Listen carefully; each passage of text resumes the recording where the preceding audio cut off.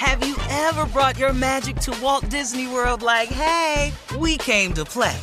Did you tip your tiara to a Creole princess or get goofy officially? Step up like a boss and save the day? Or see what life's like under the tree of life? Did you? If you could. Would you? When we come through, it's true magic. 'Cause we came to play. Bring the magic at Walt Disney World Resort.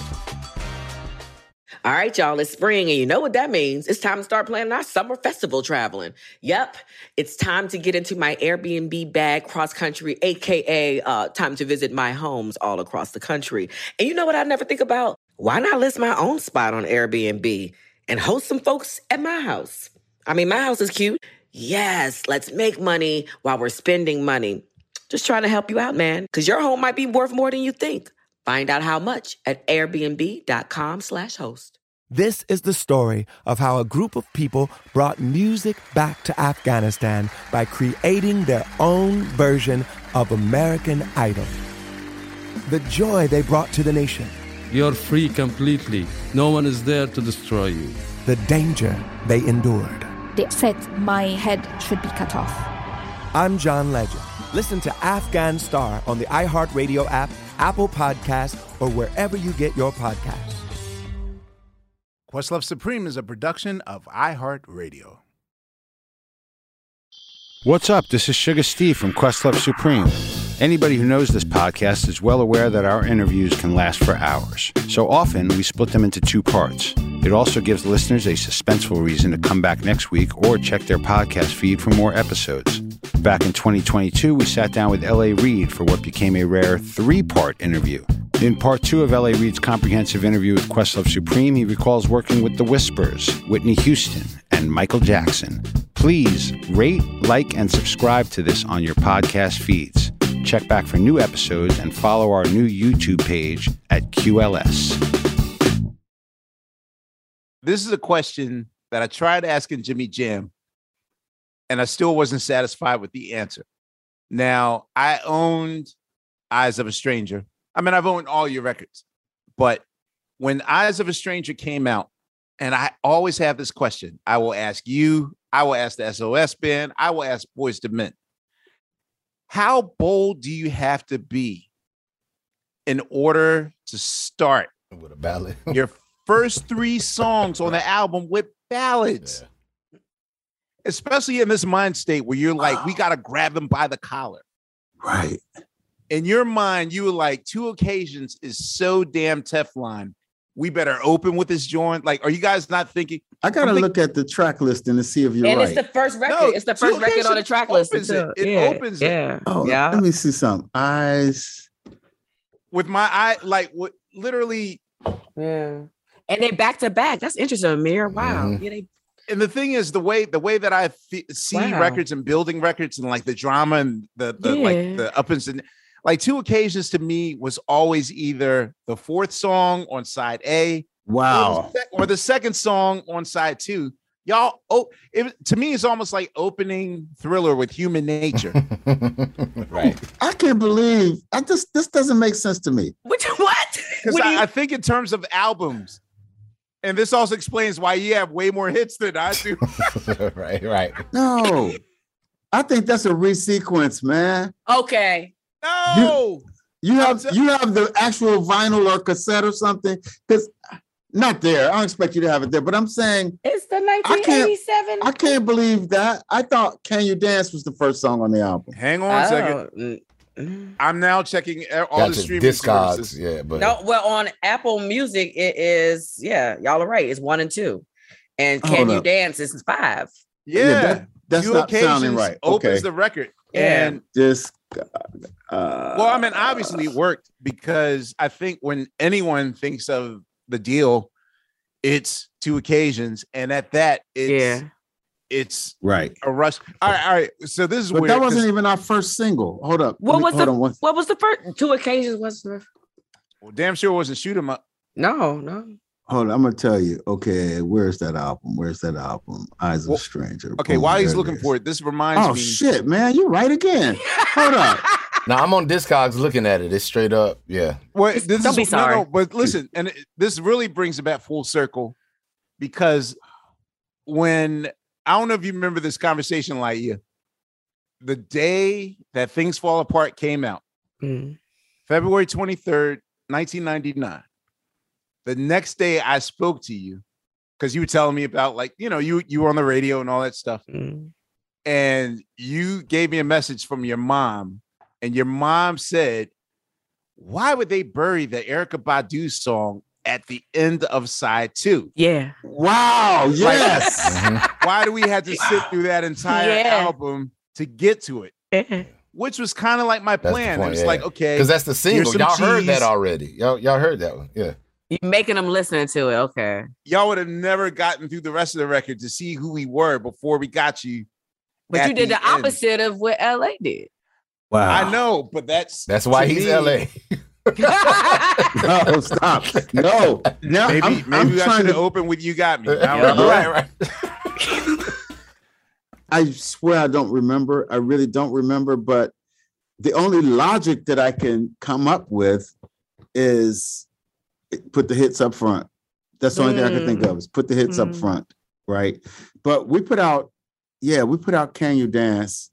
And we thought we kind of gotten it right. Okay, we got it right now. Now we got it. This is better than Material Things. Sonically, it's better. Got a right engineer. Tom's not overshadowing everything, you know. And it didn't work at all.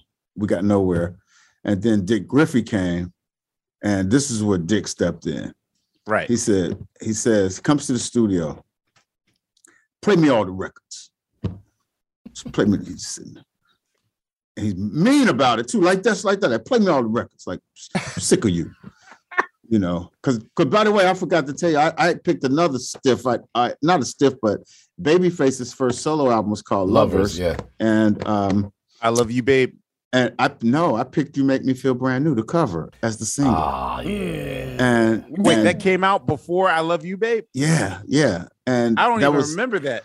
And it was cute, but that was me thinking that I didn't know. And Dick Griffey was like, Dick was like, you just think you know everything, don't you? I mean, that's how he talked to me. Like, let me tell you something. This is my record company, and this is my studio, and we ain't doing that no more. So he picked the hits. Yeah, he had to hear all the wrong songs. I picked You Make Me Feel Brand New for Babyface, and I picked Can We Talk for The Deal. Both wrong. Yeah. Dick comes back and picks Two Occasions. And Shoot 'Em Up Movies. Shoot 'Em Up Movies, yeah. He gave me that song. Wow. He gave me the song. It's another guy. It's the only time my band ever did a song that we didn't write or co-write. He gave me that song and said, "This might be good for you." So Kenny and I went and we produced it. But did you like the song? I did like it. I liked it, but my band hated it. Wait, which one are we talking about? Movies? Did y'all like the cover? Shoot 'Em Up Movies. Oh, okay. Wait, who did the cover? Who did the cover? Who did the cover? Moby Dick from on No Limit Records. He covered Shoot 'Em Up Movies in like 99. No bullshit. When we're done listening to Moby Dick, you brought this up. I just want to be clear. By the way, we did it because Dick wouldn't let us have music videos. He said we weren't pretty enough, so we couldn't get music videos. Really? So I figured if I do Two Occasions, I'm not Two Occasions. We do Shoot 'Em Up Movies, which is a song he gave us. Maybe we might get a music video. Yeah. That's right. Y'all have not done music videos. We didn't have no music videos. Oh. Yeah. But everybody else on the label, Shalimar had the music videos and the weirdest music videos of all time. Right. But we didn't get any. Their videos were so off kilter, man. But y'all were so pretty. That's so odd. All right, so here's the deal. I'm going to ask you a question as a CEO about your artist self. And hopefully, because I think you're one of the first major CEOs we had on the show. And I need it explained to me like I'm a 12-year-old. Okay. Now, an out-of-the-box hit like Two Occasions. Now, as a person who has not had a lifespan, and I'm talking about myself, as a singles artist, you know, I mean, I've had many top 10 albums, you know, whatever. I make my living on the road, but as a singles artist, I'm not. I'm led to believe that hits are manufactured, not in that sort of organic way that we're led to believe it is, where it's like you're just suddenly singing, and every time I close my eyes, you know what? I like that Two Occasions song by The Deal. And then you call the radio station and you request it, and then it becomes a hit. I'm led to believe, especially now, that deals are already made. And I'm not asking about the process of how deals get made. Mm-hmm. But is Two Occasions a hit because it just organically spread that way? Or was the Solar muscle? Again, I'm not going to give up until I get a Dick Griffey story behind it to make it a hit.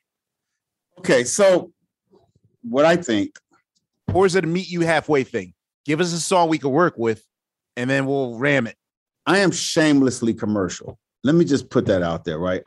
You and I are opposites in that regard. Like I am like so singles oriented, like especially like the first two songs I picked were stiffs. So I became like, I'm gonna get this singles thing down, right? So I let me interrupt you real quick. I want to use this opportunity to actually dispel a myth. Okay. I am not anti-singles. Oh, I actually no, I don't think you're anti-singles. I'm not anti-singles, and I this is good. I will freely admit, I mean, this might be Captain Obvious to Afonte or whatever. Is I think for half the people that just pose like, man, I ain't with that bubblegum pop shit. I believe that pop songs are the hardest things to execute. Right. Yeah. Right. That's right. You give me a free jazz song, I'll knock that shit. It'll be on the next Robert Glasper record, right, instantly. But I don't know, and I think since I've put in 20,000 hours of hard DJing between the last Roots album and now, there's like 9 years of that.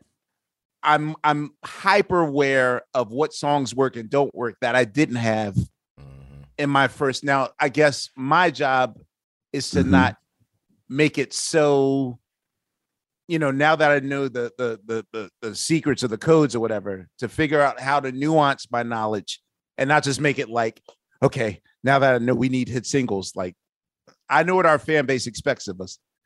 However, I just want to say that I'm not anti-pop because I think it's, kid music. I just never knew how to do it. Right. I completely get that. Listen, I have, this may be a fair or unfair comparison, but first version of Kool and the Gang and then the pop version of Kool and the Gang. Taylor. Right. They made Too Hot and all those songs that were great, but I hated that band. Like I loved the original Kool and the Gang when they played. But how do you feel now about looking back as an executive? Looking back on it, that was me. That was me before record companies, before anything. It was just a preference. I'm like, y'all soft. That's soft. Like that's like, what is?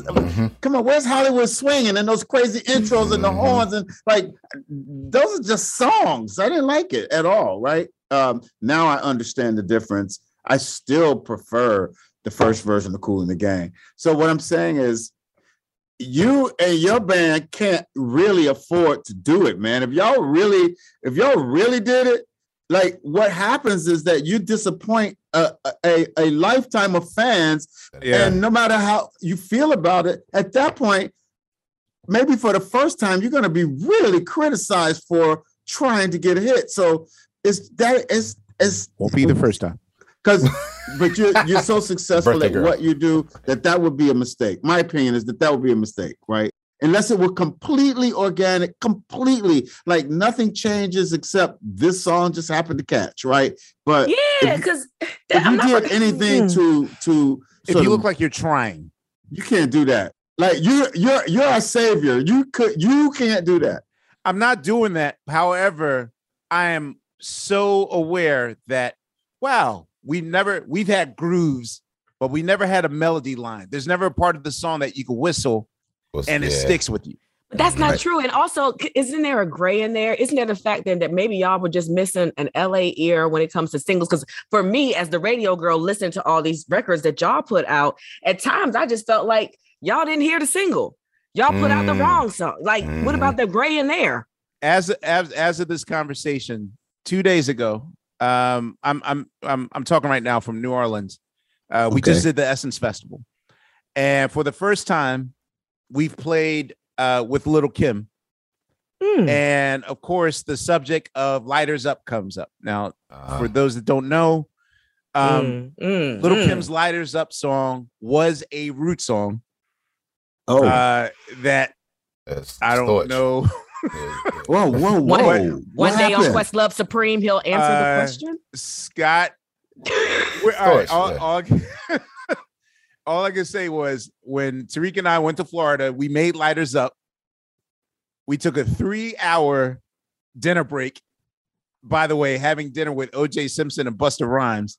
Long story. Yeah. Whoa. Long story. Come back to the studio, finish the music of what you know is Lighters Up. Came back, pretty confident, like, hey, we're going to have a good first single for our Tipping Point record. And next thing I know, like a month later, I hear that song with Little Kim on it. And I was just like, what the fuck? Oh, wow. But good choice, Scott. Well, I mean, Scott obviously gave it to Kim. Yeah. But Scott Storch. Scott Storch was original Roots member. Scott was a member of the Roots. Yes. That's right. Yeah. So even then, my whole point was that, and we joked about it, like, this is our song first or whatever. Did she know?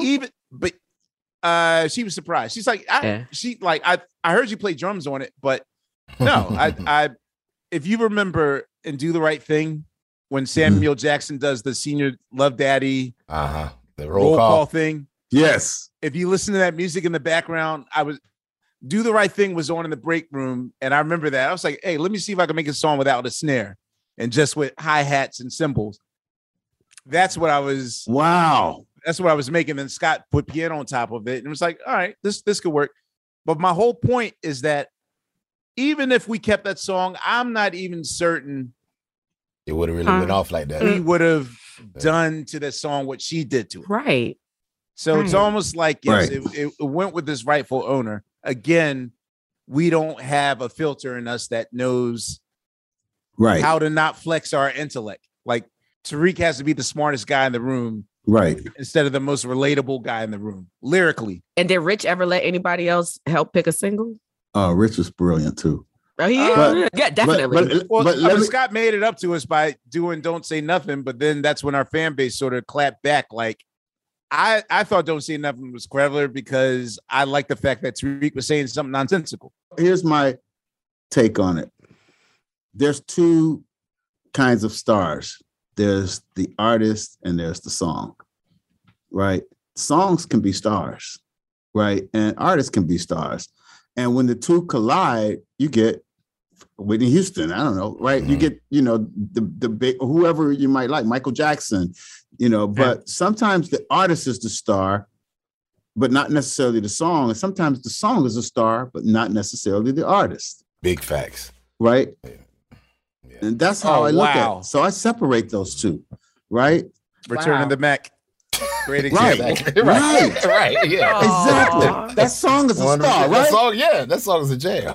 Right. And there's a lot, and there's many of those. But then there's also also a very, very talented artist, Tori Amos. I don't know if you listen to her. She's not a hit maker, but she's incredible. Yeah. Right. And and there are others, but so I separate the two. That's how I look at it. So do you think that the industry as it is now makes space for those kinds of artists? Do you think there's a space for those artists to exist like on major labels where it's like, okay, you may not have the hit record or the TikTok song that's going off, but you just are an amazing artist. And I think there's an audience for that. All right, you're not going to like my answer. Nah, I'm giving it to me real, bro. Me in trouble. Nah, and I got a tag on top of Fonte's question. Okay. Go ahead. My answer to that is not if you're black. No, you better Tell your Let's truth. talk about it. Talk about it. Come on If with you it. black, you better have a hit. Listen. Come with Oh, it. that's true. If you got a hot garage band that don't make hits, no problem. We'll just put you on the road. Just stay on the road till you get a hit. or you better be the band that's on a label that believes in that. Which is that's definitely. right. And That's so literally, fucked up. I don't even know if I told people this. The only reason why the Roots lasted that long is because it was in our contract. If you have album number 1, we have to make 3 albums. If you have album number 4, we have to make 3 albums. If you have album number 7, you have to make. So we couldn't get dropped. That was the only way that we never got. We would have gotten dropped otherwise. Wait, I have to ask this because I heard. All right, so post, and I'm so jumping ahead in the future, but since you brought it up, I believe the story that was told to me was back when I think this was 80, not 80. This was either 1999 or 2000, I believe. You guys signed an artist named Stephanie Germanata to the label. Okay. Who That would have been probably a little later than that, probably 06. Okay. All right. My whole point is that the Fiona Apple incarnation of Lady Gaga was, to my knowledge, on a Def Jam artist, or she was signed to the label. And Yep, I signed her. Right. what did you see in that artist that later morphed into what we know now? The day she came in, she plays rock and roll piano, first of all, and she's incredible at it. Right. And she came in and she had on the white go-go boots and she was like just seducing the piano. I mean, she gets in it. She's inside the keys, right? Yeah, she's doing Tori Amos. Thank you. Right. I was going to say that, but I didn't. Right? If you know Tori Amos, that's what I saw in her prime show. Yeah, that's what I saw, and I thought she was incredible. And I remember saying to her that, and she reminded me of this because my memory is not that good. She told me that in that room, I told her that she would likely change music. That's how passionate I was.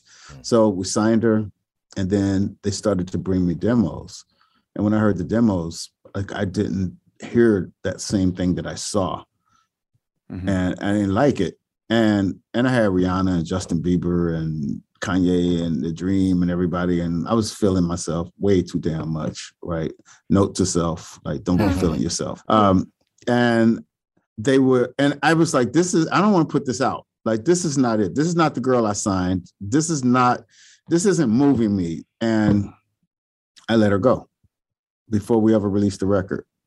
And then she found Akon, Red One, and ultimately Jimmy Iovine. And she put out Just Dance. And it started blowing up in Canada. I was watching it because I didn't want to be embarrassed. I was like, that's just Canada. Then I started seeing it blow up in Miami. That's just Miami. That's just the clubs. Then it started blowing up in the Bay. Then it charted. And then it became Gaga. And I was like, you stupid. You feel like, wow. Yo, so question. So in that situation, in your role as an executive, how much of it is putting out things that you like versus a record may come to you and it's like, okay, I personally don't like this, but I know that it will work with this audience? Like, how much of it is like your personal taste versus the marketplace? It's a little bit of both. First of all, I will stand, even in that case, I clearly blew it. But for the most part, I'll stand by other people that work at the label. If they say they're passionate about something, I'll give it a shot. It doesn't have to just be my thing, right? Gotcha. But if it's something that I signed, that I personally endorsed, then I want to feel good about it.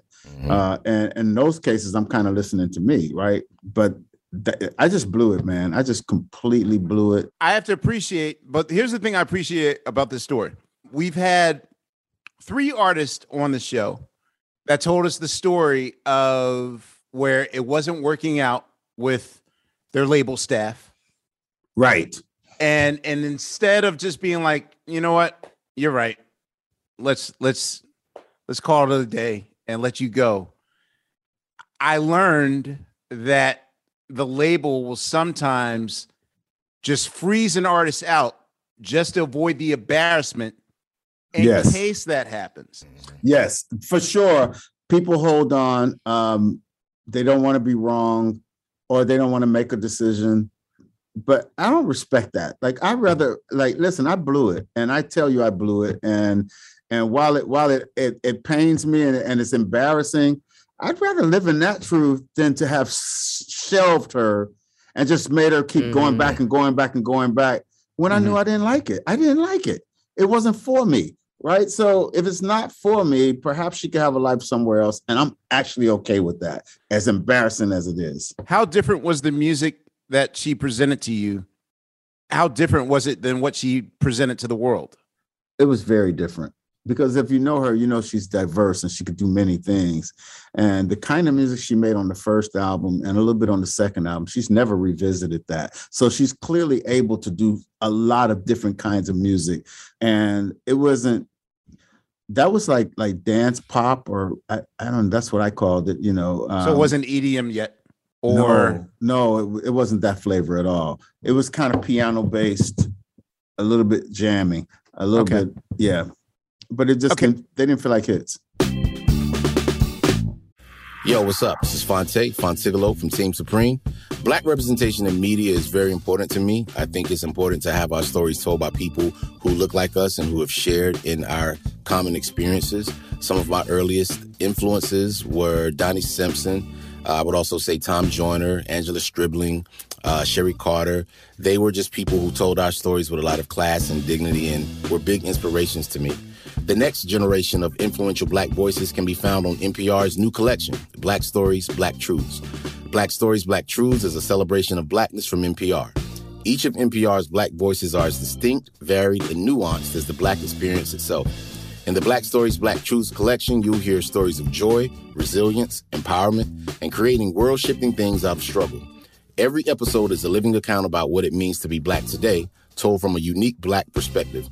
From Bobby Shmurda to The Wire, Michelle Obama to reparations, there's no limit to the range of Black stories, Black truths. Black perspectives haven't always been centered in the telling of America's story. Now, they are the story. In NPR's Black Stories, Black Truths, you'll find a collection of some of NPR's best podcast episodes celebrating the Black experience. Hear a feed of episodes from across NPR's podcast, The Center Black Voices. It's NPR Noir. Listen now to Black Stories, Black Truths from NPR, wherever you get podcasts. All right, y'all. You know what season it is. 'Tis the season for spring breaking and planning our summer travel. And if you're like me, you're already in your Airbnb app trying to find which spot is right for you. Now, listen, while I'm looking to spend all this money, what I'm not doing is thinking about making money with Airbnb. See, you got to change your mind state. Make the money while you're spending the money. How, you say, Laia, do I make the money? Well, you host at your house.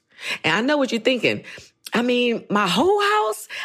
Well, no, you don't have to do your whole house. I mean, you could do a room or, do the whole house. So make some money while you're spending some money this summer. I'm trying to tell you, your home might be worth more than you think. Find out how much at airbnb.com/host. When the Taliban banned music in Afghanistan, millions were plunged into silence. Radios were smashed, cassettes burned. You could be beaten or jailed or killed for breaking the rules. And yet, Afghans did it anyway. This is the story of how a group of people brought music back to Afghanistan by creating their own version of American Idol. The danger they endured. They said my head should be cut off. The joy they brought to the nation. You're free completely. No one is there to destroy you.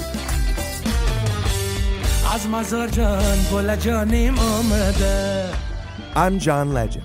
Listen to Afghan Star on the iHeartRadio app, Apple Podcasts, or wherever you get your podcasts.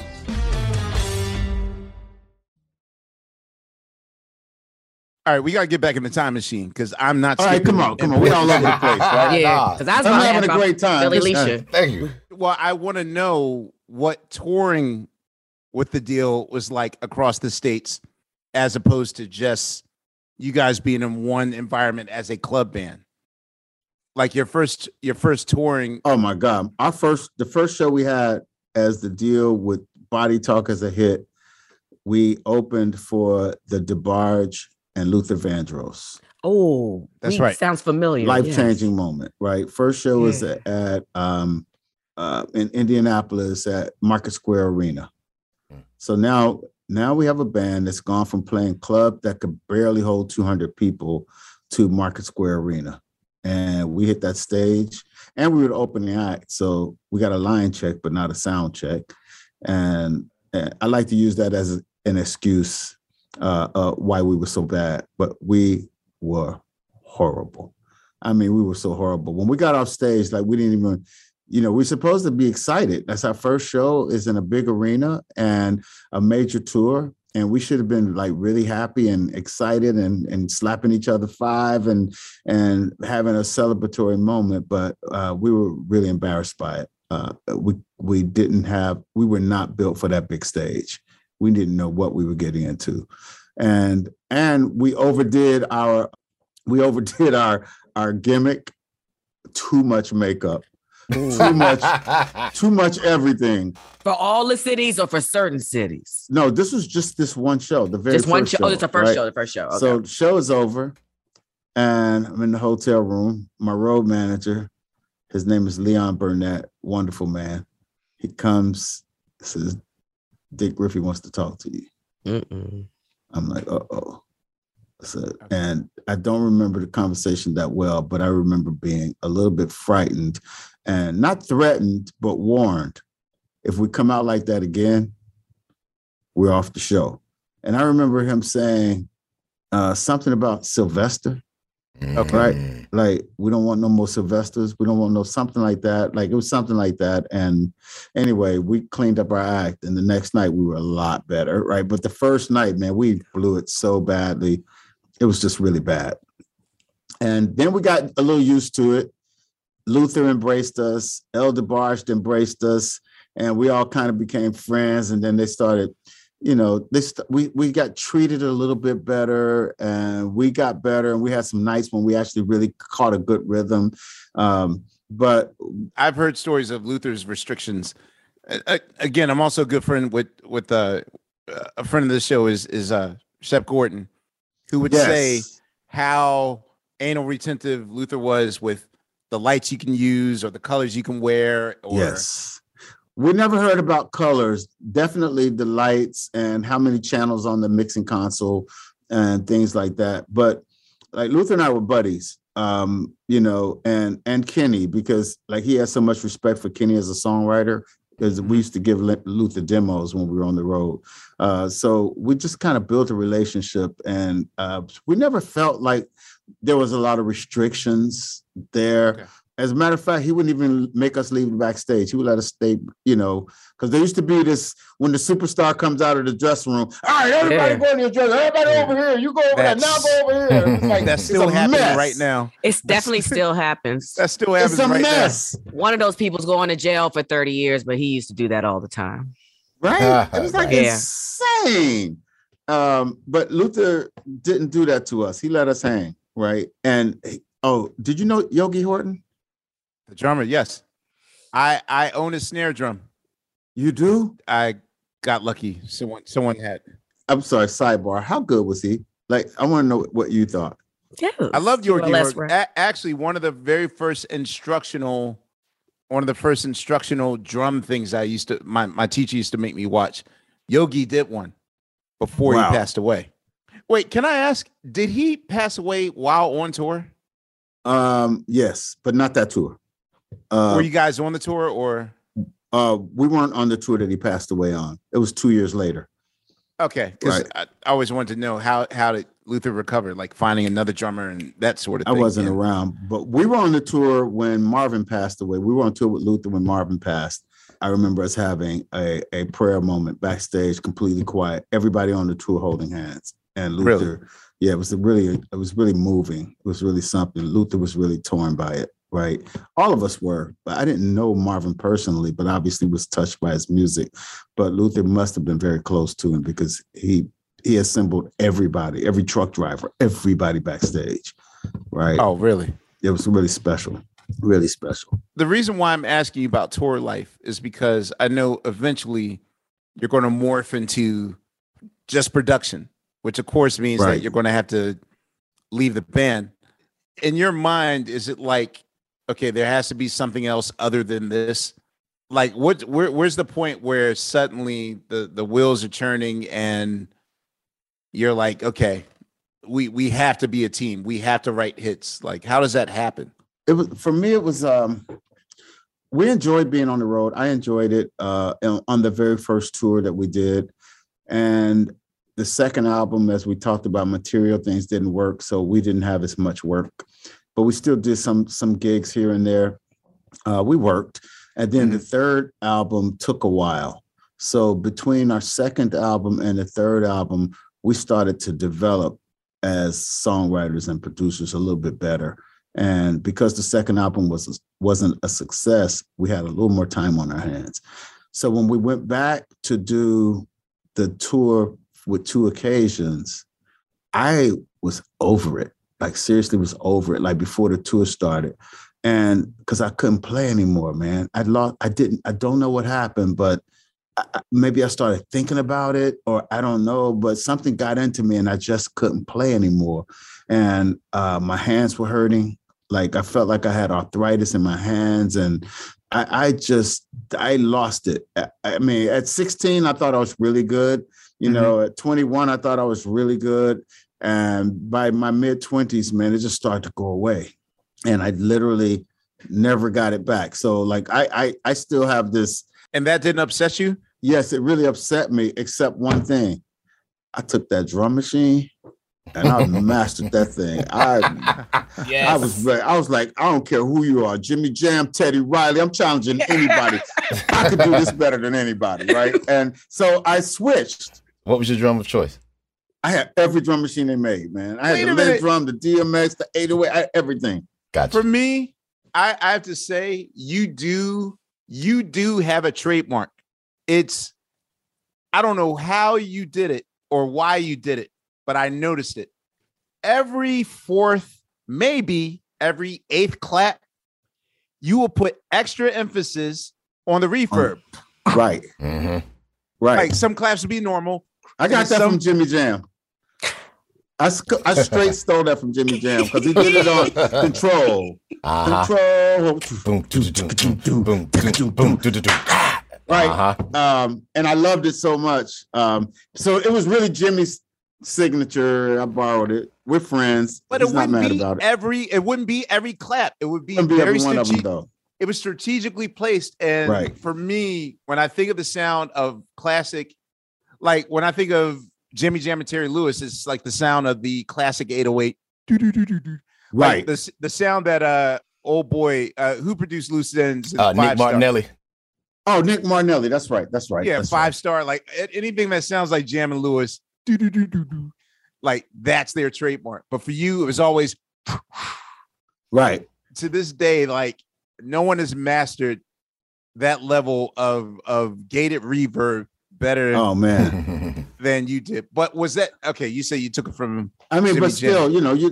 we learn from each other, and then you embellish it and do things with it. But I would spend hours and hours playing with those drum machines and playing with rhythms and taking Kenny's keyboards and muting them and putting them through filters and playing. I just played with the sound, a lot, and that became my new passion. So a lot of that was because, by the way, I never actually played live on a recording session. Really? Right? Really?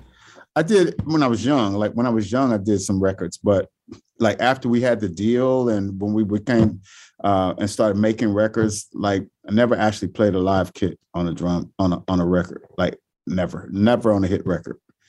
Right. Hey, you know what's called for. Right. And then I heard you. And then I was like, oh, get out of here, man. I remember that Erykah Badu record. I was like, yo, my son turned me on. I was like, who is that? And then I read about you in Rolling Stone magazine and with your dad and all. Thanks, I'm done drumming. Anyway, so can you talk to us about the conversation that leads to you and Kenny, like really making this official? Who was the first outside non-deal artist that the LA and Babyface that we know of? Let's see. The very first one was when we officially did it together. That would have been the Whispers. Rocksteady. Yeah, Rocksteady. That's when we did it together. And they hired Kenny. They called Kenny. They didn't call both of us. And Kenny said, I have to have LA with me. So he pulled me along. Okay. Right. Wow. And it was really special. It was really good looking out. And we had a comfort level working. But Kenny was obviously really famous at Solar as a songwriter, more so than like the two of us, and because of, that's kind of what happened. And we went in, we made Rocksteady, and then it became official, Did you know that was a pop hit or? Immediately. Did it become a pop hit? No, I knew it immediately. I swear to you, I did. Like when we were writing it, I knew when we were in an apartment we lived on Highland Avenue in Hollywood. And when we were writing it, I had a really good feeling about it. But then when we got in the studio and we laid it down and we put the Whispers on the background vocal, before they sang lead, I remember, I'll never, ever forget that moment. I was like, oh my God, this is a smash. I knew it. And people in the studio knew it. Like in other rooms, people would come around while we were working on it and hang out in the doorway and watch. It was just something special going on in that room, and we knew it, right? And then when, Scotty and Walter from the Whispers put their vocal on it, that was icing on the cake. But I swear to you, I already felt it was a hit. And that goes back to your other question. Like, are hits manufactured or manufactured? Is it organic? I think that it's a little bit of both. Anytime I see the Whispers sing, both Scotty twins sing in tandem. Right. Who's doing the singing? Because that sounds like one verse. Oh, yeah. Voice. It's Scotty. Scotty's the one. Okay. Walter is a lighter version. Same, a very similar tone, very similar, but Scotty has more power. Ooh, that's your answer, man. So when it's gui time, that's Scotty that we know. Scotty. That's Scotty, man. That's and Scotty. Just Gets Better with Time and all those songs. That's Scotty. That's right. Yeah. That's Finally. Scotty. In the Mood, Yeah. Scotty. In the Mood, that's Scotty. Okay. Wow. That's dope, man. Sorry for telling the truth, y'all. No, we appreciate Nah, it. man, you ain't got to apologize. But I just always wanted to know why when they sing, I've never seen just one person sing that song. It's always both of them together. I know, right? It's That's the gimmick, right? Yeah, that's the showbiz. The piece of showman. it. Yeah. That's what that is. Did Griffey, did he react to when you got that big hit? Did he say something to you about it? I was curious because you was hitting some duds. So that's according to him. Yeah, I don't remember. I really don't remember it though, because we had another hit at the same time that he wasn't very happy about. What, Girlfriend? It was called Girlfriend. And it was on Pebbles, and it was on a competing label, MCA. And I felt more shade from Dick about doing that than I did congratulations for making Rocksteady. Damn. Yeah. Okay. All right. As a matter of fact, I remember him coming to visit me once, and I was like, "Hey, man, just made this record on Paula Abdul. Want to hear it?" He's like, "No, I don't."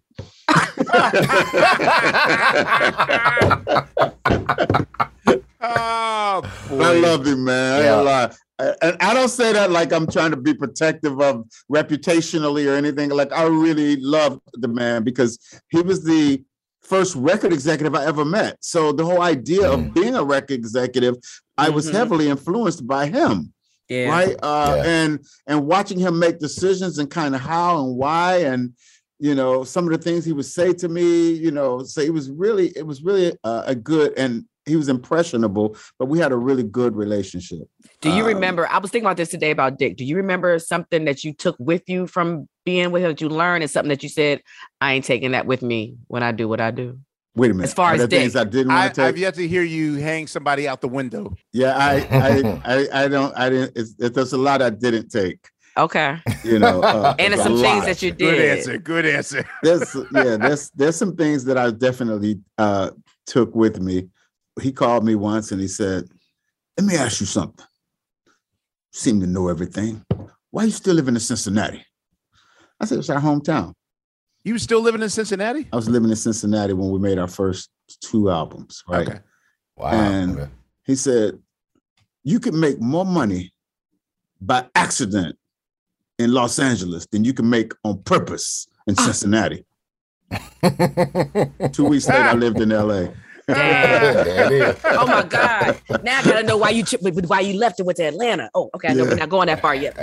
We'll go there. Wow. Yeah. That's so. Just in that initial period, because the thing is like the Deal guys never truly left us, because I see different combinations of their names as songwriters, as producers, or musicians.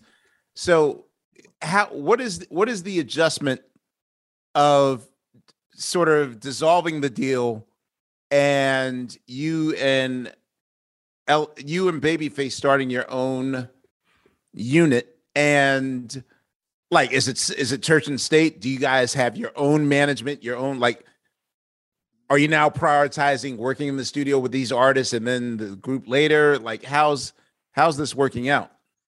When I think back on it, and maybe I've never thought about it this way, but when I think back on it, I can see how the other members of the group could really be unhappy with the choices that we made, right? Although they ultimately benefited everybody. In that moment, I could see how the other members of the group weren't very happy. Because one of the things was they liked Cincinnati, my other guys, right? And they're still my friends to this day, right? But they liked Cincinnati, and Kenny and I didn't. We had no desire to be in Cincinnati, and Kenny didn't even like Atlanta that much, right? I mean, he liked it, but like he didn't live there very long. He preferred living in Los Angeles, and and he was a very ambitious and very talented man, and is, and but the other guys kind of were a little bit more homebodies, so they weren't as ambitious. Was there an opportunity for them to join the fray? Like, who's coming with me? Who's coming with me? Or was it sort of like, nah, we're just going to stay? I think after, I'm trying to remember exactly how it took place, but I feel like after the last tour we did, everybody kind of went their separate ways without a conversation. Kenny and I, after the tour was over, we decided to move to Atlanta with Pebbles was my girlfriend at the time, right? And we all decided, and Daryl Simmons, who is Kenny's best friend and a really, really talented songwriter and producer. Man, I love his songs, man. Yeah. He decided to move to Atlanta with us, and KO went to Atlanta with us. But Carlos and Dee, who were our other lead singers, they went back to Cincinnati. Wait a minute. Okay. It's so weird that you're telling this story, because when I was watching New Edition headline the Essence Festival, I was sitting there just marveling at the fact that the Michael of the group, right, the leader of the group, really didn't get his moment in the sun the way that it should have been. Right. Because even in the way that they craft their show is literally like just the best mixtape ever right. of their 40 years. And, not even throwing shade, but yes, Sensitivity was probably the slowest part of the night, even though it was a straight up hit. Right. But no. But it was just, I mean, by that point, it was like 19 hits. They already did 19 hits. And it was like, damn, I got to go to the bathroom. Sensitivity. All right. Let me take right. Sensitivity is the time where it's like, all right, let me sit down because I know Poison's about to come up. I got to rest my feet. Right. But I was trying to wonder, in history, was there ever a case where the lead singers sort of faded in the background while everyone else in the unit got to do that? So I always wanted to know, what did they do once, like in 1989, 1990? Like, did they try their hand at songwriting? Did they try producing? They made a couple of records as the deal because although we all went our separate ways, they did keep the unit together, and they toured some. They did some dates in Japan, and they did a few dates here and there. They would work on weekends, at least that's what I understand. And they went out and found a couple of guys that could do the job, and they worked. They've been working, but they also they took 9-to-5 jobs. Yeah. But then D got very lucky because D Bristol, he actually is the guy that wrote the chorus. I only think of you on 2 occasions. That's day and night. He wrote that. So years later, Mariah Carey used it on We Belong Together. So he saw publishing check was nice. Money still comes in. Money still comes in. Yeah. All right, y'all. You know what season it is. 'Tis the season for spring breaking and planning our summer travel. And if you're like me, you're already in your Airbnb app trying to find which spot is right for you. Now, listen, while I'm looking to spend all this money, what I'm not doing is thinking about making money with Airbnb. See, you got to change your mind state. Make the money while you're spending the money. How, you say, Laia, do I make the money? Well, you host at your house. And I know what you're thinking. I mean, my whole house? Well, no, you don't have to do your whole house. I mean, you could do a room or, do the whole house. So make some money while you're spending some money this summer. I'm trying to tell you, your home might be worth more than you think. Find out how much at airbnb.com/host. When the Taliban banned music in Afghanistan, millions were plunged into silence. Radios were smashed, cassettes burned. You could be beaten or jailed or killed for breaking the rules. And yet, Afghans did it anyway. This is the story of how a group of people brought music back to Afghanistan by creating their own version of American Idol. The danger they endured. They said my head should be cut off. The joy they brought to the nation. You're free completely.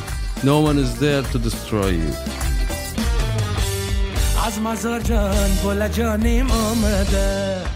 I'm John Legend. Listen to Afghan Star on the iHeartRadio app, Apple Podcasts, or wherever you get your podcasts. Welcome to 500 Greatest Songs, a podcast based on Rolling Stone's hugely popular, influential, and sometimes controversial list. I'm Brittany Spanos. And I'm Rob Sheffield. We're here to shed light on the greatest songs ever made and discover what makes them so great.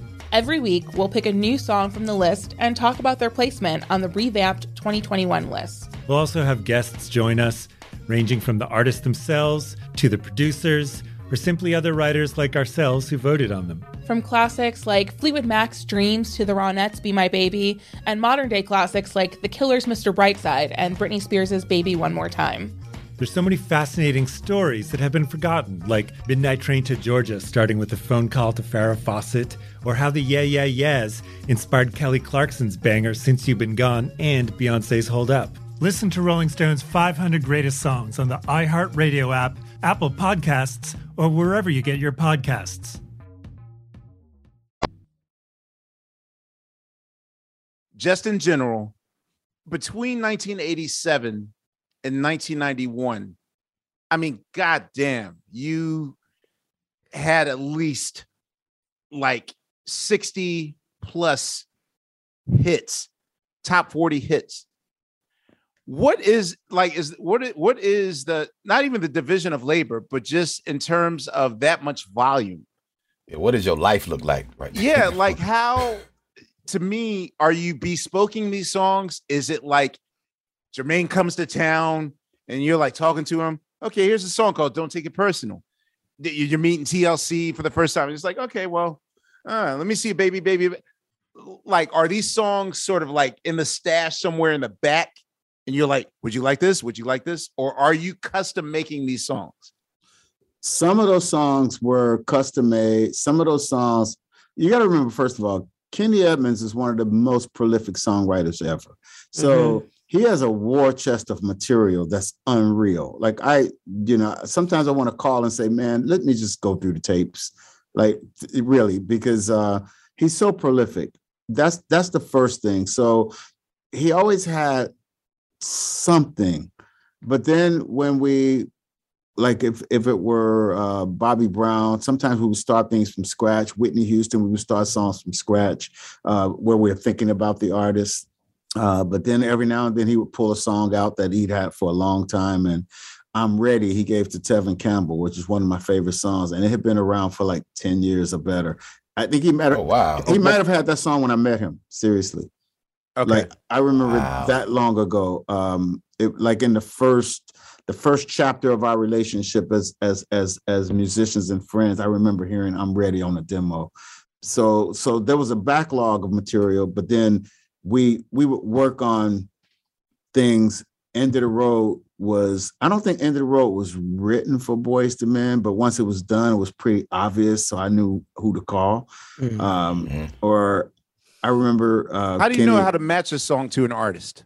I don't know. I don't really know, but I think that's what A&R really is artist and repertoire, right? Finding the artist and the repertoire to match it. It's particularly when it's people that maybe either they don't write songs or they collaborate or they accept outside songs.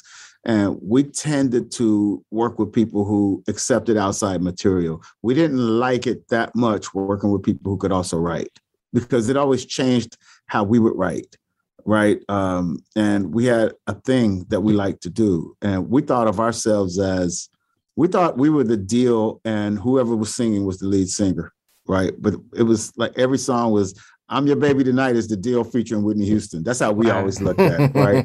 Or My is the deal featuring Johnny Gill. Or, because me and Kenny and K.O. and Daryl basically played on everything, or programmed or however you want to look at it. We created all of the music for it. And we didn't really like tampering. So I remember once we were doing Jermaine Jackson and we finished some records and then he brought in his keyboard player to reproduce all the songs. And we were like, what's this? And the dude was, and I forget his name now, he's really talented, but it was just changing everything. And I was like, no, this doesn't work. No. I said, we'll keep that solo he did. That's the best we could do. The rest of it, At work, at Saturday Night Live, whenever stand-up comedians host the show, they try to bring their team in to try to write for them. Right. And it never works. It's always best when you just trust the system and let the producers or let the writers do it. So for that initial gust of LA Facedom, what song almost didn't make it? Oh man, let me see. Almost at least a staple that we know. I don't know. I think we were way too greedy and ambitious, man. We were trying to get everything out. Like I don't recall that one. I don't have a good answer for that one. Okay. You guys produced Pebbles, and you also produced Karen White's first record. Right. Wow. First album. Yep. Wow. Amazing results. Yeah. Second album. Why didn't Karen White? Now I knew at the time she's dating Terry Lewis. Why didn't you guys work on the second Karen White record? Or was that a Benny Medina thing? No, that definitely wasn't a Benny thing. Wait a minute. He was there. It was. It was a Benny thing. Hold it. So, okay. Benny's like my best friend. Wait. Let me ask Phonte. For the life of you, can you sing the first? And I know Jam is going to kill me for this, but even I got him to admit this. Can you sing the first verse of a Romantic? No. Dude, did you know that Romantic actually went to number 1? Yeah, I believe that was on the radio hard though. Wow. Yeah, it was. Romantic was the number 1 pop hit. Yeah, it's on the radio hard. Look at Fonte's face right now. Exactly. Yeah, I couldn't. And I remember the hook. Let's get romantic. Time to get romantic. Oh, romantic. Oh, yeah. Exactly. Y'all all singing the wrong Romantic. My whole point. It's not. It's time to get romantic. Okay. My whole point is that yes, even though they managed to get a number 1 pop single off that Karen White record, There was no impact. I couldn't name no cut for the life of me. And my thing is like, if it's not broke. Now, again, my assumption is she married Terry Lewis. So it's sort of like, is this bring your husband to work day or whatever?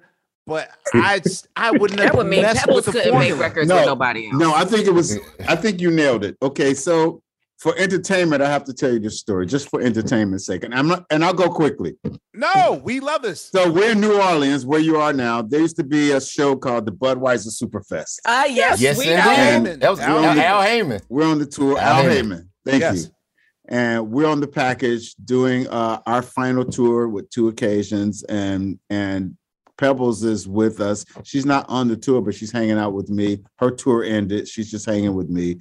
Benny Medina invites us to a Warner Music conference that they're having in New Orleans, right? And all the labels like Warner, Elektra, Atlantic, all the labels and all the big executives who I didn't know at the time, Steve Ross and Bob Krasnow and David Geffen and Quincy Jones and Doug Morris and Jimmy Ivey, all these, I didn't know any of them. Anyway, so Benny invites us because we happen to have one of their hottest records, Superwoman, with Karen White at the time. Karen White, yeah. So he invites Babyface and I to the conference. So we're like, great. So we go to the conference and we walk in and it's Babyface, Pebbles, and myself. And I don't know record company politics or anything like that. Benny comes around over to us and says, I invited you and I invited you. And he points to Pebbles and he says, but I did not invite her. And I'm like, well, if she can't come, then I don't want to be here. And I don't get it. And we turn around and leave. And we fall out. And Benny and I don't speak for a decade. Right. Wow. And 10 years later, he told me it was because LA, I was seating you guys with Karen White and it's her moment. And her competition is Pebbles, and you bring Pebbles in, and you're gonna put her at the same table, like. And I was like, "Oh, I thought you were just being an asshole. I didn't realize I was wrong here. I didn't know. So I didn't speak to Benny for a decade, and we never worked with Karen again. Yeah. Wow. Finally, an answer I'm satisfied with because it's like, why ruin the formula? Why ruin the formula? Exactly. And we loved working with Karen, right? Loved it. And we had fun doing it, right? She was fun. She could sing. She had a great tone, great voice. And she was like a real musician type of singer. You know, she had some, she knew music. She knew about, Sly and the Family Stone, things that we liked. She knew about, by the way, the end of Superwoman, ever so slightly like Purple Rain. Oh, with the strings and the ooh, ooh, ooh, and the ooh, ooh, ooh, ooh. Yeah. Ever so slightly. Nice. That's the stories I like. You got that. Yeah. Okay, so we were first introduced to you as kind of Solar house producers. Yes. One, how did that phase end? It almost looked like you had a Universal MCA situation about to happen. Yes. And then the next thing I know, everything's happening on Arista. Now, when you're doing a roster, when you're producing for these artists, is it a contractual thing? Are you allowed to do other people? Or is it like once you start the Arista phase, you must stick to Arista and Arista only?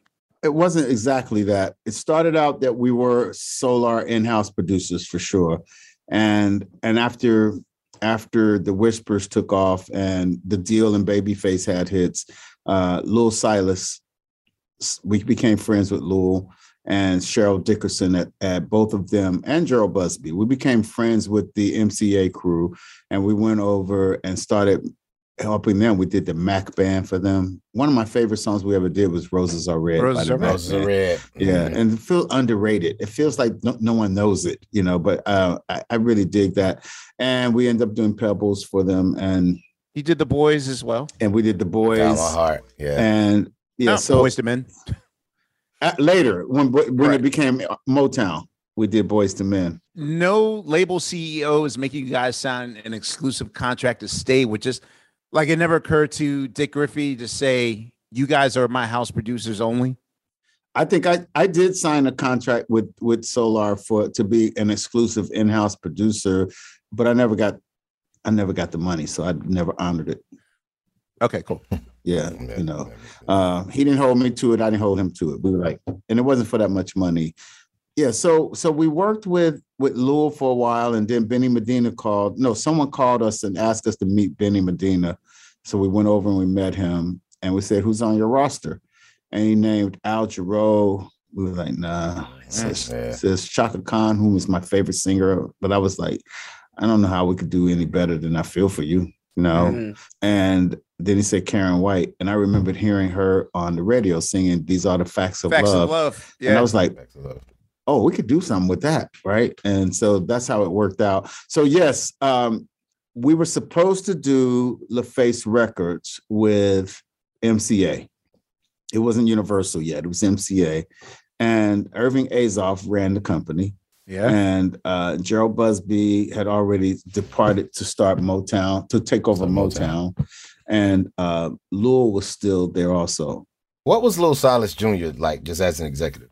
A lot of energy. He knew his records. Like, he was a DJ too, and he remixed every song that came out. Like every single song that came out at that time, he would remix. He would remix Guy Records, anything, every song. I thought he was just slapping his name on those productions. I didn't realize that he was he had a crew. He had a team of people. He had an engineer, he had a programmer, and it was him. And he would take all the records that he liked, he would take them in and do the remix of them, And sometimes they'd be harder when he's done with them. Like not every time, but sometimes they would be hard. But he was a lot of fun, really competitive.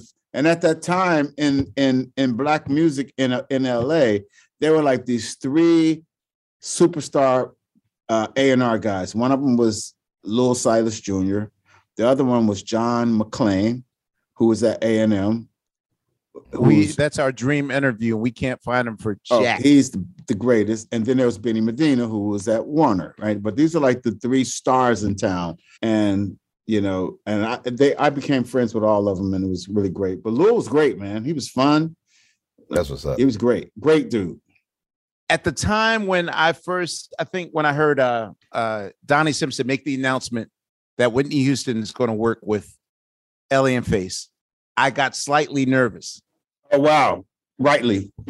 Because the thing is that, the Whitney train was, and I'm not saying anything that isn't facts. She definitely, it was overkill. We all know about the booing at the Soul Train Awards and all those things. Right. And I often wondered if placing her in your hands was almost a setup for a disaster. Because the thing is, like, the first album sells 12 million and the second album sells 15 million. So there's like, in meeting with Clive Davis, is he saying to yourself, like, don't fuck up? Like, y'all better give me another 10 to 15 million. And what was the general consensus when I'm Your Baby Tonight only did, again, I don't consider it did a solid 5 million. Right. That's right. But it wasn't what the first two albums were. And actually, I'm glad it wasn't what the first two records were. But just, can you walk us through that whole, what was the pressure? I think that didn't feel pressure, first of all. Did not feel any pressure. Didn't approach it that way. He was very clear that Whitney had a Black problem. So his goal wasn't, I want to sell 15 million. His goal was ingratiate my artist with the Black community, please. Like, stand beside her, work with her, because they don't think she's cool, right? And so success was simply Black people saying, okay, Whitney, she need a jam. Right. That's all it was. So, and so we didn't feel any pressure. Yeah. And we knew we couldn't be, I'm being honest, we knew we couldn't make those kinds of records. Like those big records that she had. Like, well, yeah, okay, I get that. Like, we didn't write like that. We didn't produce like that. I think through a ballot, you could have reached those heights. You're probably right. But my thing is that in that time in 1990, when New Jack Swing is going gaga, and you guys are actually the proprietors. I mean, the entire "Don't Be Cool" record is a tutorial, and New Jack Swing them. Right. But next to the Eyes of a Stranger record, I was so confused as to why a shuffle song was her first statement and reclaiming her throne. Yeah, but it worked. Yeah, it was perfect. Yeah. Okay. Yes. I think it worked because the powers that be made it work. Everyone knew who Ellie and Babyface were. Everyone knew who Whitney Houston was. So it was like, and it was a great song. Let's be clear. Like, I mean, I'm the Baby Tonight was a great bit? fucking song. Yeah. Like the shit was a jam. Yeah. Okay, but it was just an unusual, risky song. Okay. All right. Risky. It was risky. Like, because could DJs have played that in the nightclub? Like that level of shuffle in 12/8 meter was like harking back to like Luther Vandross's "Bad Boy Having a Party," which That's is right. more barbecue. Okay. Watch out now. Like Okay. barbecue, not every little step, not Right. on our own. Yes. Not girlfriend, not a Don't be straight cool, ahead. No, it's a risk. In hindsight, I Yeah. would say it's the best move because I love when risks work. But damn, yo, like why? But we also, you know what else it was? We had played ourselves out, like not to the public maybe, but we had played ourselves out with that sound, and we had moved to Atlanta, and we were experimenting because we were trying to refine ourselves, and we couldn't do the Dial My Heart again. We couldn't do, you know, we just couldn't do it anymore. Like we had done it so much on so many songs. Like every song had that kind of groove on it, and it's just got tired, you know, for us. And so I'm Your Baby Tonight was a little bit of us reinventing us as much as it was trying to give Whitney Houston something that we thought was unique. I can totally see that. I would have thought Susan would have probably, well, if Susan didn't have a direct proper noun attached to it, I would have thought like My Name's Not Susan would have been right. Yeah.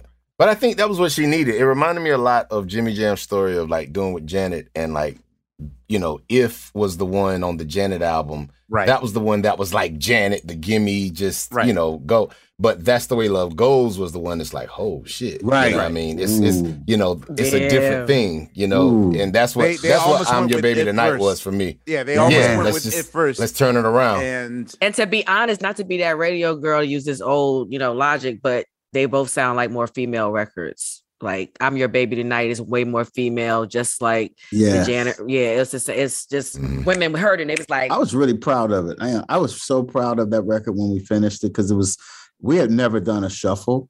We hadn't did it. We no songs like that, and I was just proud of it, and it didn't matter to me the success of it. And I know that sounds like I'm being a little bit frivolous about it, but it was more like, can we tackle Whitney Houston and do something with Whitney that hasn't been done already? Because we can't do what she's done better than she's done it. So can we do something that's just our take on it? And we did that successfully. And I was very happy with it. And I ain't gonna lie, I really do like the drum fills on it. No, in hindsight, I think it's a great normalizing. It normalized her, made her relatable and down to earth. That was what it was for. And you know, because the joints I liked on the first record were like the Kashif records and that sort of thing. And it didn't have any sugar pop on it, which I'm glad. We had a little problem that we never discussed. I never talked to Kenny about it, but we did Whitney and we did Michael. And our Michael stuff never came out because we couldn't nail it. We spent a lot of time with Michael and we just couldn't nail it. And we spent a lot of time with Whitney and we were able to get a little bit off. But for some reason, those are big stars because that wasn't our thing. Our thing was the artist of our generation. Like that's what we were great at. If we were great at anything, it was like, let's work with Bobby Brown, you know, let's work with Pebbles, let's do Babyface, let's do, you know, Karen White, let's do our crew, After 7 even, like our crew. But when we went outside of our circle and tried to do those superstars, the truth is we did not nail it. We did not nail it. Now we got something off with Whitney and we developed an incredible relationship with her that would last for many years. But none of those, it didn't resemble the success that we'd had, not sound-wise, not signature-wise, not impact-wise. And it was the first, and you're right, because it was the first time that you could criticize whether it was actually the right thing. And after that, we did Michael. I mean, we couldn't even get out of the studio with a song, man. Damn. Like, wow. And we knew how to write and we knew how to produce, but there was something about being in that room with Michael that we just were overshooting it and trying too hard and just could not get nothing felt natural. All right, y'all. You know what season it is. 'Tis the season for spring breaking and planning our summer travel. And if you're like me, you're already in your Airbnb app trying to find which spot is right for you. Now, listen, while I'm looking to spend all this money, what I'm not doing is thinking about making money with Airbnb. See, you got to change your mind state. Make the money while you're spending the money. How, you say, Laia, do I make the money? Well, you host at your house. And I know what you're thinking. I mean, my whole house? Well, no, you don't have to do your whole house. I mean, you could do a room or, do the whole house. So make some money while you're spending some money this summer. I'm trying to tell you, your home might be worth more than you think. Find out how much at airbnb.com/host. When the Taliban banned music in Afghanistan, millions were plunged into silence. Radios were smashed, cassettes burned. You could be beaten or jailed or killed for breaking the rules. And yet, Afghans did it anyway. This is the story of how a group of people brought music back to Afghanistan by creating their own version of American Idol. The danger they endured. They said my head should be cut off. The joy they brought to the nation. You're free completely. No one is there to destroy you.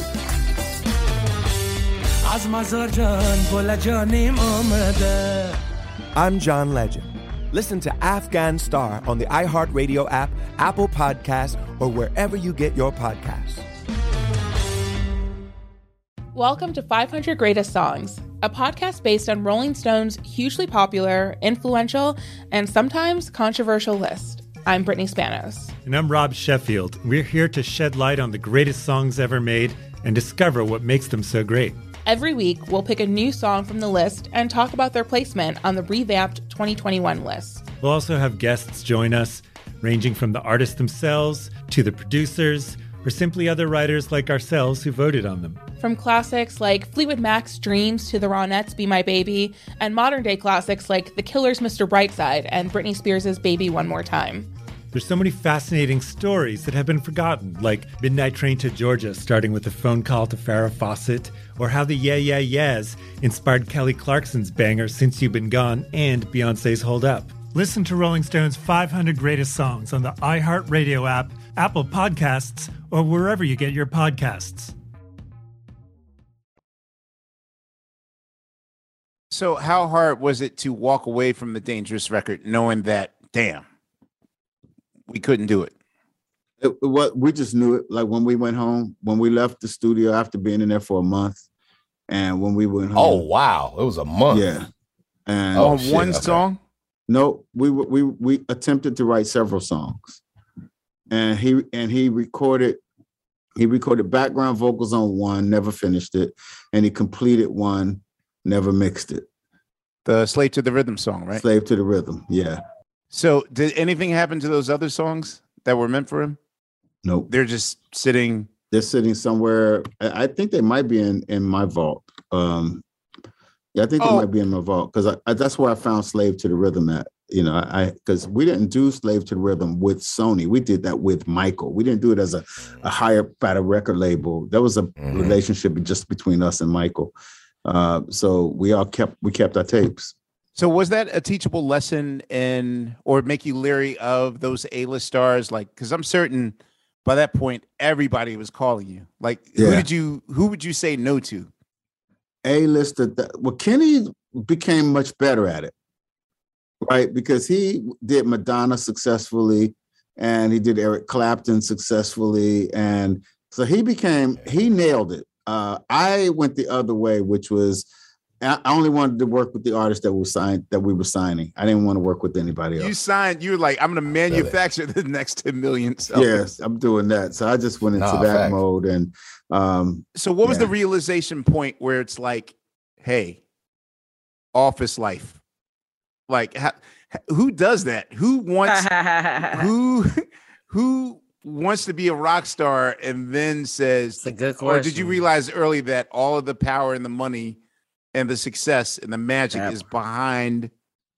It wasn't that. You know what it was for me? It was really the love of music, man. It was because I loved music, not only the music that Kenny and I made, but when I met people like Dallas Austin, or when I met not just people I work with, but when I would meet other producers, I would love their music. Like I love Jimmy Jam and Terry Lewis are like my favorite producers. Leon Silvers is my favorite, amongst my favorite producers. And when Nelly Hooper did Soul to Soul, like I met him and I was like taking and Martinelli, I met him at Clarence Avon's house. And I love people that made music. So I didn't want a career that was based on the music that I made. I didn't think I was good enough for that. I wanted to be a career that I could work with people that I thought were immensely talented. So my career decisions had only to do with music. It had nothing to do with power. It had nothing to do with money. It was a pure love of,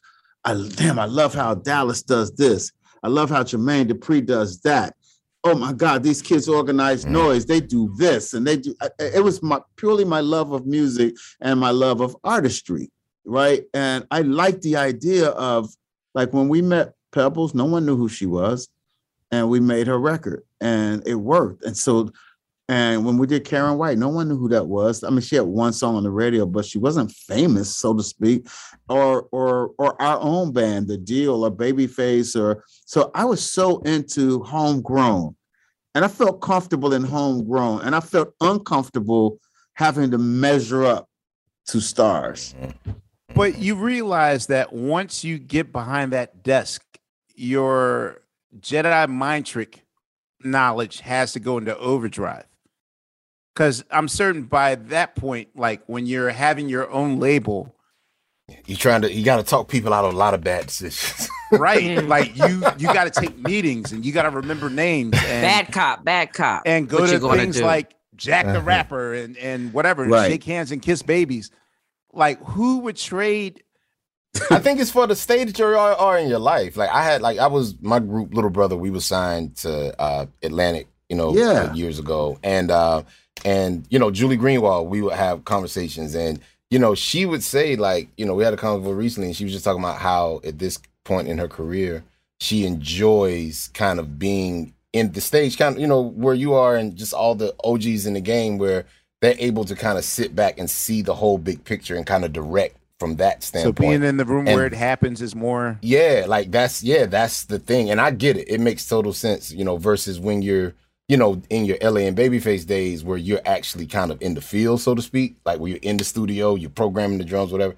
Now you get to kind of be the big picture guy and assemble all the pieces. There's one thing I learned about it that I do love, and being an executive. And it had to do with choices about artists and records. And like the ones I love that I consider the great, Berry Gordy, obviously being number one on that side of the ledger, right? As an executive, Clive Davis, I obviously love and respect, Jimmy Iovine, Ahmet Ertegun, and there are others, but what I loved is if they were passionate about something, they could drive it. And to your point, right? Like I think you kind of called it manufacturing, but it was more like if you have this intuition or this instinct or this gut that something is the thing and to just drive it through. Yeah. Right. We believe in it. It's a belief. That belief thing. I like that. I don't see much of that these days. I really don't. Like with I see people really having to have data to back up their decisions as opposed to having a gut. Oh yeah. Right. Man, and I like the fact we did it with our gut, and we were wrong a lot of times, but we were right enough times that we are considered successful, right? And I like that. And I like that particularly for Black artists, because Black artists don't often get an opportunity to get a crossover shot, a shot to the mainstream. That is all because, like, Whitney Houston is because Clive Davis said, this is for the masses. Rihanna is because I said, this is for the masses. When you sign Rihanna, I mean, she's now God status. Like, she's literally she's past the Vanguard level.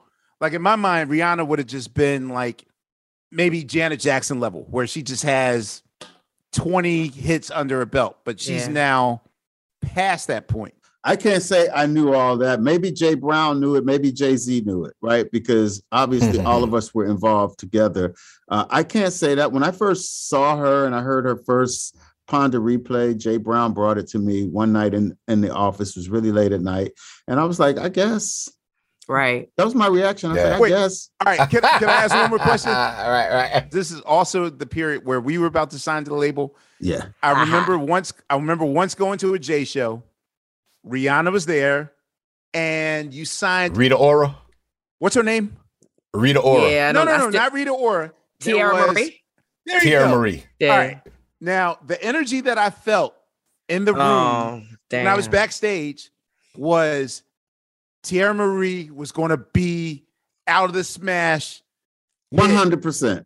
Yeah. And Rihanna got the cute little hit, and she'll probably get on like now. 100%. That's what be in the malls. Music. Her song will play in the malls. Yeah. Right. I thought she's going to be on that. Now that's what I call Music Volume 37. Yeah. And the opposite happened. Yeah. So how does it, again, is that Jedi mind tricking where you have to know who your artist is? Like, how long do you get to absorb an artist to know what they need in order to make it happen? I think it's just like, okay, so especially when they self-sabotage a lot. Right. So I think first of all, I think this helps answer one of your other questions. Yes, we really believed in Tiara Marie, all of us. Good. She got the Rockefeller chain, all of it. Yes, we believed in her. Yeah. It didn't work. I love her as a person. I saw her not long ago, but it didn't connect at all. The songs didn't connect. The artist didn't really connect. And so no, you can't force it. You can prioritize it and you can try, but you can lead the horse to water, but you cannot make them drink, right? It didn't work. Rihanna, on the other hand, I grew into it personally. Like, I remember when it hit me. I remember really well when it hit me, sitting in the house one night and listening to the demos, and Jay Brown, Tata, and those guys, they were making her records, like, and they were giving them to me to listen to. And I remember sitting at home listening to Good Girl Gone Bad and all these songs. I came back and said, wait a minute, guys, we should call our album that. We should call it album Good Girl Gone Bad, right? And it was like it was a statement. Anyway, my point is, it all of a sudden hit me that she was it. And then she did this song called SOS. And I watched the video for SOS. And I took it home. I told my wife, Erica, I was like, this girl's about to be the biggest star in the country, if not the world. Watch this video. And we watched the video. And she was like, okay, I get it. And then she made Umbrella. And when she made Umbrella, do I know? Do I have an instinct? Do I have an intuition? In those moments, yes. Because I knew that was out of here. I was like, yeah, she's gone, right? Okay, you get a song like Umbrella. You get Jay-Z on that song. Can you walk us through the process of what it takes to make that song connect with an artist? Like, how do you play it? Who do you play it for first? Who gets the exclusive? Or did the dream just bring it? Yeah, when the dreams process. Yeah. So no. I mean creatively. I'm talking about once you have the album in hand. Okay. How do you make sure that 12 million people around the world know what Umbrella is? At the time, It's certain. There are more avenues now. Like the game has gotten pretty complicated, and it's flooded with stuff, right? From all these platforms and all this DIY and a very low barrier to entry. So there's a lot more stuff than there is special stuff. Yes. In the game. Back in those days, a record executive can make a record a priority and put it on radio, all radio, and people will hear it. And video mattered, right? And MTV mattered, and BET mattered, and VH1 mattered, right? And so all of our avenues and our platforms, we had enough influence that we could get it a shot. It still had to take off, but our job was just to get it in front of the people.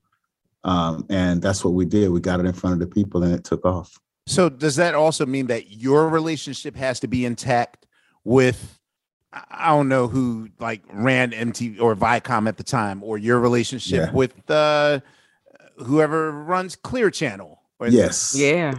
It absolutely means that. Yes. Yeah, absolutely. Those contacts are golden. They really are. I mean, we try to always keep them. And even with the changing of guards, right? We're right there to, hail the new king, hail the new queen.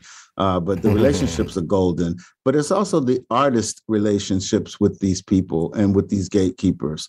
They also have to have their own. They have to do the work. We can't do the work for an artist. An artist has to do that.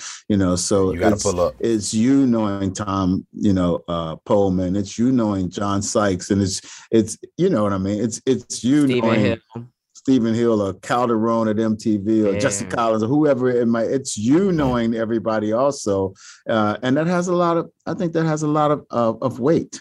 So even now, does it get tiring to have to know names and what they represent? And how do you keep up, LA? It's exciting. I'm the worst at that shit. Okay. It's more than ever. It's exciting though. Now, I love that. I absolutely love the challenge of that. And my memory is horrible. I mean, you can ask me anything about the 80s. I remember it, but anything from like 2011 forward, I barely remember. I don't know why, but I really like the idea of it. I mean, once I embraced being an executive, I did have a goal, and my goal was to be the best. Yep, you know it. So check it. LA only wanted to do about an hour, but that we couldn't let him go. So once we got him rolling, he just wouldn't stop talking. So basically, that's it for part 2. I want you to check back for our third and final QLS episode with L.A. Reid. And while you're at it, definitely check out our QLS episodes with Babyface as well. They go hand in hand. All right? See y'all next time. Thank you.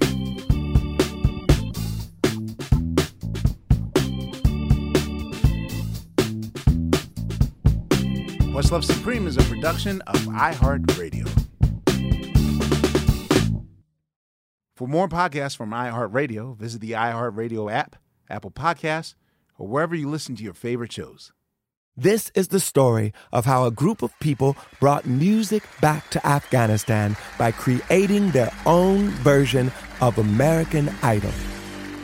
The joy they brought to the nation. You're free completely. No one is there to destroy you. The danger they endured. They said my head should be cut off. I'm John Legend. Listen to Afghan Star on the iHeartRadio app, Apple Podcasts, or wherever you get your podcasts. Welcome to 500 Greatest Songs, a podcast based on Rolling Stone's hugely popular, influential, and sometimes controversial list. I'm Brittany Spanos. And I'm Rob Sheffield. We're here to shed light on the greatest songs ever made and discover what makes them so great. From classics like Fleetwood Mac's Dreams to the Ronettes' Be My Baby, and modern-day classics like The Killers' Mr. Brightside. Listen to Rolling Stone's 500 Greatest Songs on the iHeartRadio app, Apple Podcasts, or wherever you get your podcasts. Imagine you're a fly on the wall at a dinner between the mafia, the CIA, and the KGB. That's where my new podcast begins. This is Neil Strauss, host of To Live and Die in LA, and I wanted to quickly tell you about an intense new series about a dangerous spy taught to seduce men for their secrets and sometimes their lives. From Tenderfoot TV, this is To Die For. To Die For is available now Listen for free on the iHeartRadio app, Apple Podcasts, or wherever you get your podcasts.